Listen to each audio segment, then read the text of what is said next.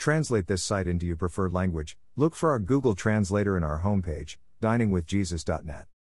Traduce este sitio en tu idioma preferido. Busca nuestro traductor de Google en nuestra página de inicio via diningwithjesus.net. Pastor Chris White says to all of you, hello my friends. May the Lord bless you today. Hola mis amigos. Que el Señor los bendiga. The making of disciples is our Lord's means for answering the prayer, Our Father in heaven, hallowed be your name, your kingdom come, your will be done on earth as it is in heaven. Matthew 6:9-10. In his infinite wisdom, Jesus chose to use dedicated followers, his disciples, to carry the message of salvation to all peoples of the world. He included this as a command in high last words before his ascension to heaven, all authority in heaven and on earth has been given to me. Therefore go and make disciples of all nations, baptizing them in the name of the Father and of the Son and of the Holy Spirit, and teaching them to obey everything I have commanded you. And surely I am with you always, to the very end of the age. Matthew 28:18-20. Making disciples is important because it is the Lord's chosen method of spreading the good news of salvation through Jesus Christ. During his public ministry, Jesus spent more than 3 years making disciples, teaching and training his chosen 12. He gave them many convincing proofs that he was the Son of God, the promised Messiah. They believed on him, though imperfectly. He spoke to the crowds, but often he drew the disciples aside privately to teach them the meaning of his parables and miracles.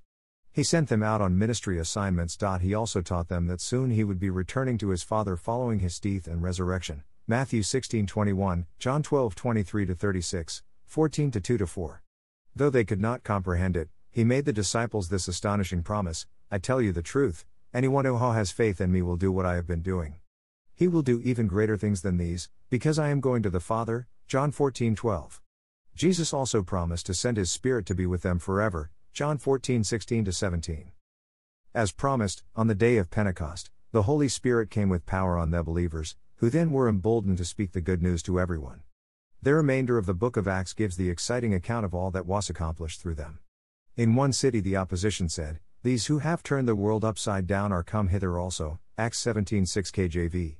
Multitudes placed their faith in Jesus Christ, and they also became disciples. When strong persecution came from the false religious leaders, they dispersed to other areas and continued to obey Christ's command.